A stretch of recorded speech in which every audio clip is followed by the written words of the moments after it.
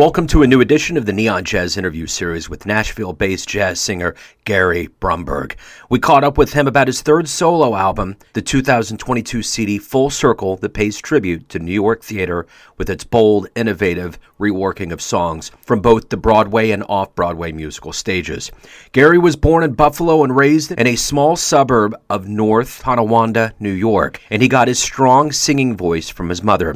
He had a 2-decade-long Los Angeles film, TV, and musical theater career, and he's beat cancer twice. His story is one you should hear. Enjoy. Thank you for taking a minute out for Neon Jazz today. I appreciate it. Not at all. My pleasure. Thank you.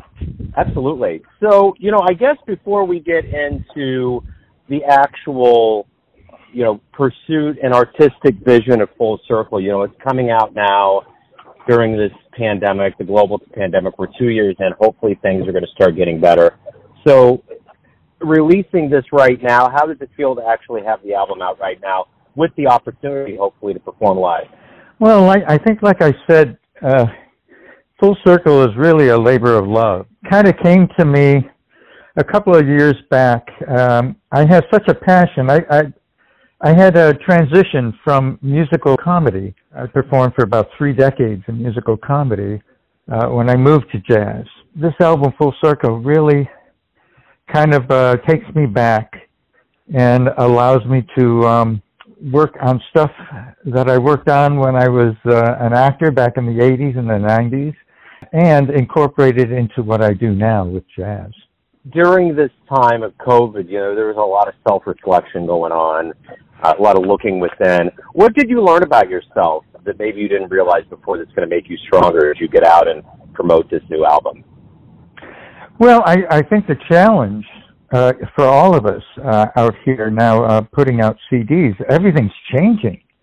The opportunities are less, and we've moved into the internet, we've moved into Zoom, we've moved into so many different areas. And for me, I think the challenge is just keeping up, opening myself up to new avenues because, I'm old school. As an actor, as a singer, the way I did things was pretty much set. The internet and everything, and with the pandemic now, we're having to find new ways. As well as me leaving Los Angeles, I lived in Los Angeles for 4 decades. As an actor, as a singer, I was an LA jazz artist, and all my friends are still there. And I moved out to Nashville in 2018. And I'm just finding myself now more resilient, I think, in opening the doors and meeting people because it's a little more difficult. Living just outside of Nashville now, I've fit into a Nashville jazz group here. It's smaller, obviously, than LA, but I've met Sharon Kay, who is there's only one jazz station in Nashville, WFSK. Met her. I've worked for her. I've done fundraisers for her. I've sung Christmas shows with her. I also do a weekly jazz jam with the Nashville Jazz Jam on Saturdays and met all sorts of wonderful musicians and things like that. But I've found that I have to put together my own things now. The chances of performing in different clubs and things like that are a lot less. So I'm putting together my own shows, and I have a Beatles show. It's called Beatles Jazz, the early years, and it's a 2-person show, and I performed that, working on another one elsewhere. And so I think I just kind of opened myself up. I think the pandemic was a slap in the face to all of us, and we've all hurt, the musicians especially. We just have, like I said, we have to open ourselves up to others and put together our own projects and be a little bit stronger now. So you were born in Buffalo, you're from New York. Talk Right. to me a little bit about kind of this love of jazz that you've incubated throughout your life that's come to fruition, and this is your third CD. But kind of tell me how it all began for you. Yeah, well, like I said, music was a part of my growing up. My mother, Doris, was a classical singer. She was an organist and a soloist. Wherever she got a job at a church, that's kind of where that's where I got my spiritual upbringing. So I've been Methodist, I've been Presbyterian, I've been Baptist, Lutheran, but I grew up surrounded by music. Mom was also a piano and a voice teacher at home, and I'd be upstairs, playing with my toys and hearing voice lessons. I think it kind of kicked in. I'm the middle of three boys, and I'm the only one who sings. The other two can't carry a tune. Wow. Yeah. So I was mother's pet when it came to music anyway, and I kind of followed that feeling. But jazz wasn't really a part of my life at the beginning, but musical theater, of course, was. And people like Jack Jones, Gordon McRae, the crooners were very much the voices that I listened to. As I grew up, and I taught school first. I was a school teacher before I left it, and decided I wanted to pursue theater. So I was a musical comedy performer for a long time, as well as an actor, and I did commercials and a little bit of film and TV. But it was one of my last musicals, City of Angels, which has a Cy Coleman school. I was in a production of it in Los Angeles at the Colony Theater. And it's a very intricate score. And I was part of what they call the Angel City Four. And the Angel City Four is more or less a Greek chorus in that show. It was quite an undertaking, but it just hit me like a sledgehammer. I just loved it. I think what I loved about it was the fact that, when you sing musical theater, an eighth note is an eighth note, a quarter note is a quarter note, and a half rest, you respect that. In jazz, it just opens you up to improvisation and freedom. And I've always liked that aspect of jazz. So all of a sudden, my idols kind of changed. Jack Jones and Gordon McRae were kind of replaced by Chet Baker and Kurt Elling and Nat King Cole, and especially Mel Torme. I love the crooners. So that's kind of how jazz kind of came into my life, very late. I didn't really start performing jazz until right after the millennium. But I certainly had a wealth of experience going into jazz. And I never looked back. But what I like to do is I like to take Broadway songs and jazz them up. And that's what Full Circle is all about. It's interesting. If there's ever anything that's so indicative about people that get into jazz, it always happens late in life. I mean, there's exceptions to the rule, but overwhelmingly It's usually late. So, the one thing that you've talked about is live performance. And there's nothing, I think we've learned over this pandemic, that communal environment of humans being together is so vital. So if you go back in your life and think about the very first jazz show you saw that really inspired you and made you think, wow, I'd love to do that, what was it? Great question. It's after I moved to LA, I was still performing theater. I went to the Hollywood Bowl one night. There was a tribute to Billie Holiday. I think it was 1979. It was a tribute to Billie Holiday, and on the bill was Nina Simone, Carmen McRae, Morgana King, Esther Phillips, and Maxine Weldon in one evening. Wow. One evening. I was just blown away. And if I ever think of a concert, I think of that. I saw Ella also at the Hollywood Bowl. However, it was when she was extremely ill. It was towards the end of her career. And I wish I'd seen her at her prime. It was kind of difficult to see her at that point. She was in a wheelchair at that point. But you still caught the beauty of her talent and her voice and everything like that. I mean, that didn't go away. It's just made me wish that I'd listened to her in her prime. But like I said, I really wasn't exposed that much to jazz then. So much of it was just musical theater, Yeah. Well, Ella is pretty famous for having such a long and storied run at the Hollywood Bowl. Right. So, have you always felt acting and singing and being in front of either a camera or an audience is a natural thing for you? Were you ever nervous? How do you approach all of that? Oh, yeah. In fact, as an actor, I started having, not stage fright, but I started having trouble memorizing lines quickly. It kind of took the passion away from acting. And I stopped performing for several years. And, then a friend of mine told me about a jazz class. Ellen Johnson, who Sheila Jordan is her mentor and dear friend. And I decided to go to that class. And it just kind of reawakened everything. All of a sudden, I started avoiding the idea of stage fright and going at my own pace, of course, too. But, you know, I think nerves are just a part of it. I just think it's always there. I think the passion of singing overrides it eventually. I think it has to, because very few people I know don't have those kind of problems. But once you get on stage, I've always said, you kind of, you know, and feel the audience, you kind of turn from chicken to ham. So, you know, the other thing that's very key about your life is that you're a 2-time cancer survivor. And I'm wondering, with the way that all of us have been kind of under a microscope with COVID and George Floyd situations, and right now we have, you know, things brimming with Russia. You know, how do you put things into perspective when you survive cancer? How do you approach the microphone differently and life differently? I would say, especially because my cancer had to deal with neck and throat. For a while, for several years, I really couldn't sing. I had no voice. I first developed tonsil cancer in 2012. And then after I went into remission in 2015, I was diagnosed with lymph node cancer on the other side of my neck. And I thought this may be it. So I wasn't able to sing. It was in between my first and second CDs. My first CD, Up Jump Spring, was back in 2007.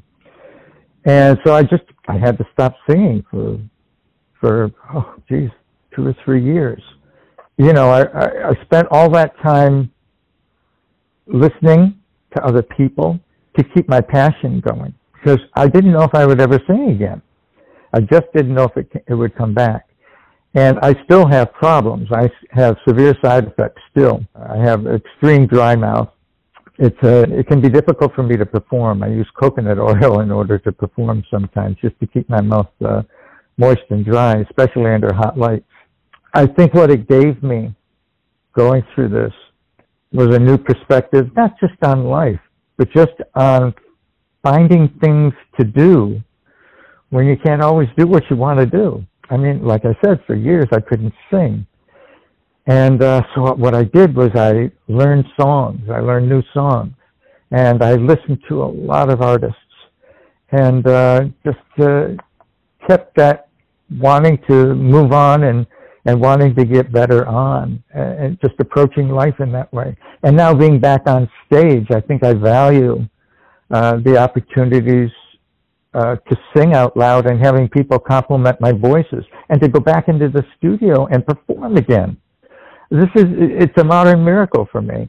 I don't know how because I have problems eating. I can't even eat solid foods anymore. I'm reduced to drinking Ensure drinks for breakfast, lunch, and dinner to keep up my weight, or very soft foods I can have. But my voice came back completely.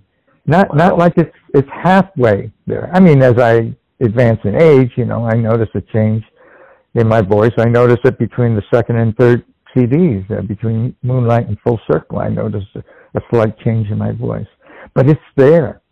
It's there, and it was important for me to put out Full Circle for that reason, just because my voice is still there, and I wanted it there while I still felt inside that my voice was strong enough to do it. So I went right back to the studio. I got my producer, Barbara Brighton, who I adore, and led me to this point. I feel very confident with her, and being a musical theater person, I wanted to make sure that Full Circle was a jazz CD, and I didn't come off musical theater, you know, because I'm singing Broadway songs.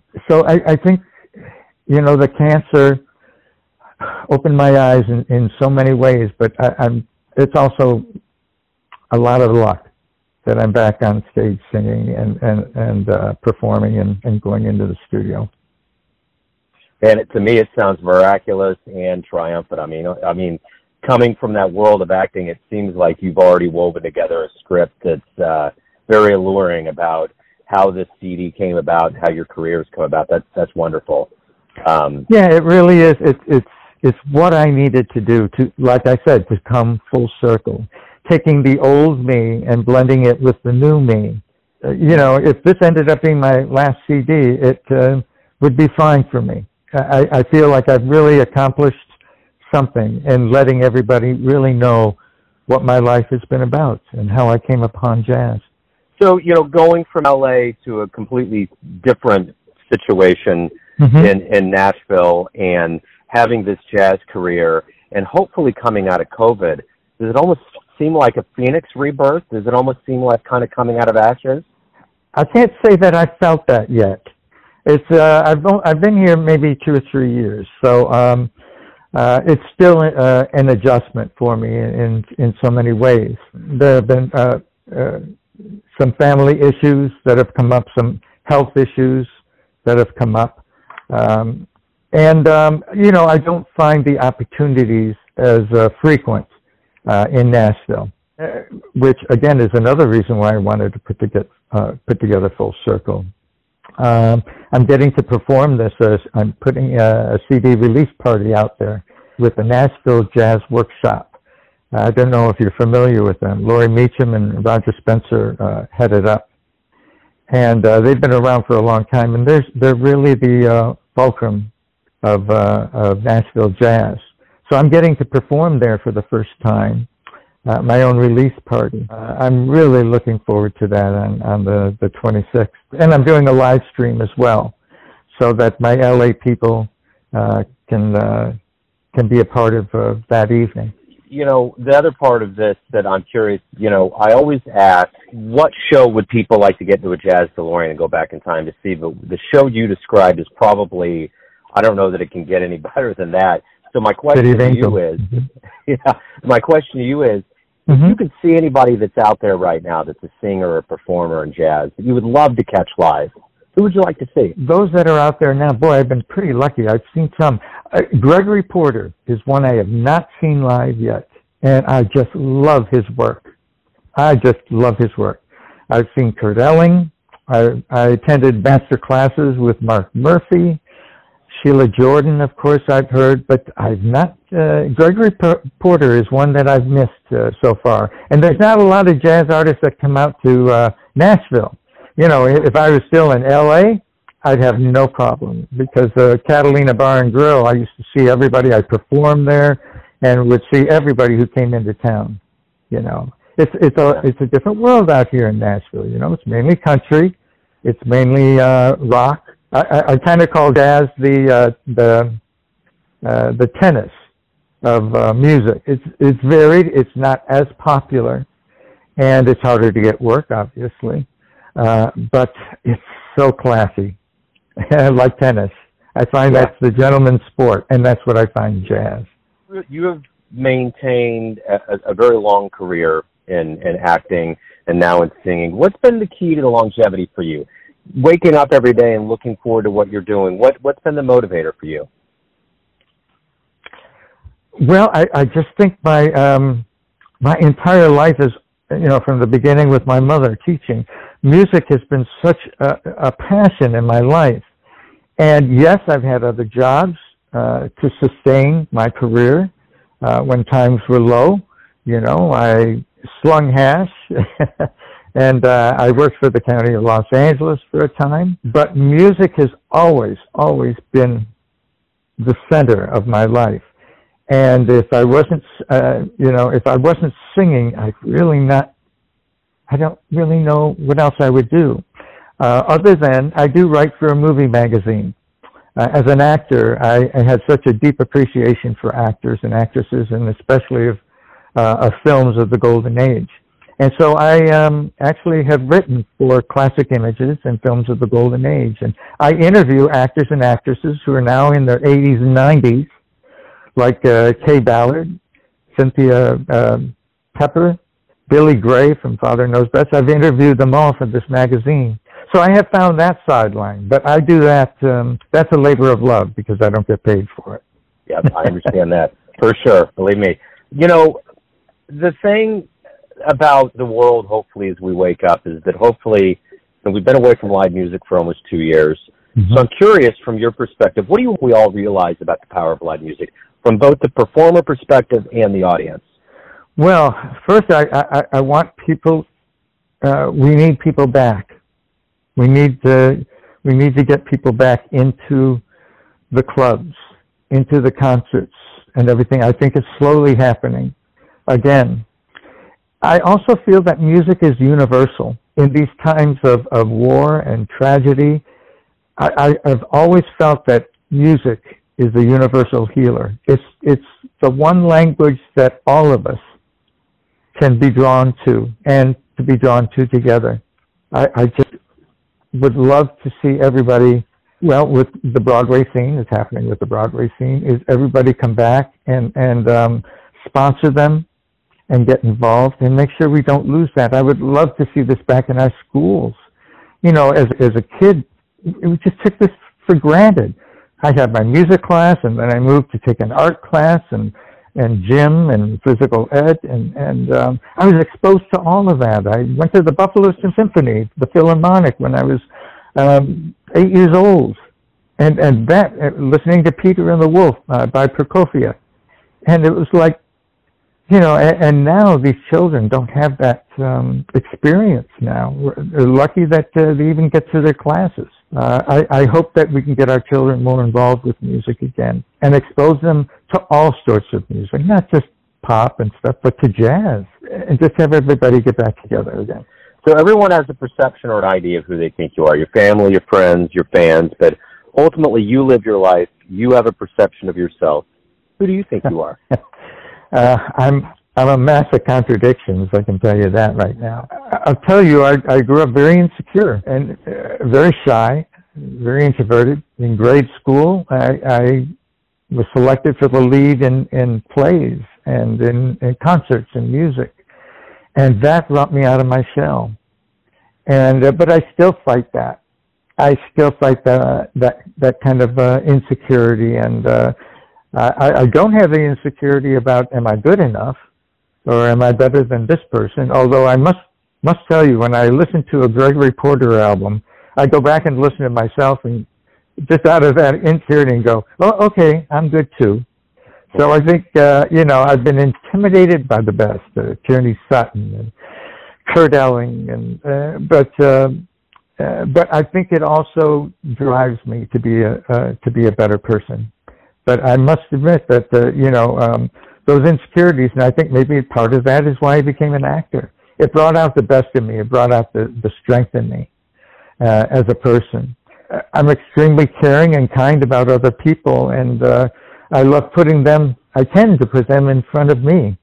You know, I tend to be more concerned with them or not. I love doing duets on stage. In fact, when I do the show on the 26th, I have a vocalist, a guest vocalist, Crystal Miller, who will be singing with me, because I love to share the stage with people. I love to share it with musicians, and I love giving musicians more solos than maybe most singers want to in jazz. You know, Why Should I Wake Up, one of the songs from the show, has a lengthy instrumental, because I love hearing my musicians play and for them to do their things. And you're only good as the people that you work with. And I have some dynamite people on Full Circle. You know, I have Jameson Trotter has just put together, his father is Terry Trotter, the pianist. And Jameson has put together these arrangements. He knew nothing about Broadway, nothing. And had to listen to the soundtracks, or not the soundtracks, but the original Broadway shows, and had to listen to them and then make them jazz pieces. We had reflections of Bird and reflections of John Coltrane and Miles Davis. You can hear them in several of these songs that I put together. I know Happy Talk has a definite bebop feel of Charlie Parker. And I know You've Got to Be Taught. We put in trombone for that. I was trying to think of Bob McChesney. I was thinking of Bob McChesney. That had, Sorry Grateful, Stephen Sondheim's song from Company. I just heard a lick from a John Coltrane tune and had Jameson listen to it, and he ran with it, and it's just beautiful. I just love it. Did I get off track here? No, you're fine. Okay. You know, sometimes I forget the original question, and I go off into a tangent. No, you're good. If I'm gonna ask an open-ended question, it's totally fair for an open-ended answer. For sure. No, but that was really my final question. I really appreciate your time and candor, opening up about your career. Good luck with the album, and hopefully as the world opens up here in 2022. Oh, let's hope so. You know, I really miss you really have taken for granted, you know, just to set up concerts, and I have to drum real hard to get people to come and see me, you know, because people are afraid to come out. Yeah. So I hope, you know, I hope people will come out to the Nashville Jazz Workshop to catch my CD release party on the 26th, and it's also live streamed, so anybody can go on and listen to it live stream up to a week later. So I really like your questions, by the way. You really had me thinking here. Thanks for listening and tuning in to another Neon Jazz interview, where we give you a bit of insight into the finest singers and players in Nashville, Los Angeles, Kansas City, and spots all over the world, giving fans all that jazz. Thanks to Gary for his time, honesty, and cool. If you want to hear more interviews, go to Famous Interviews with Joe Davino in the iTunes Store.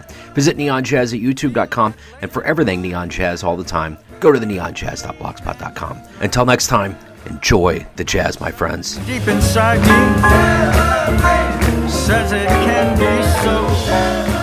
So let's make a celebration. Feel that love grow, feel that love grow. Neon Jazz.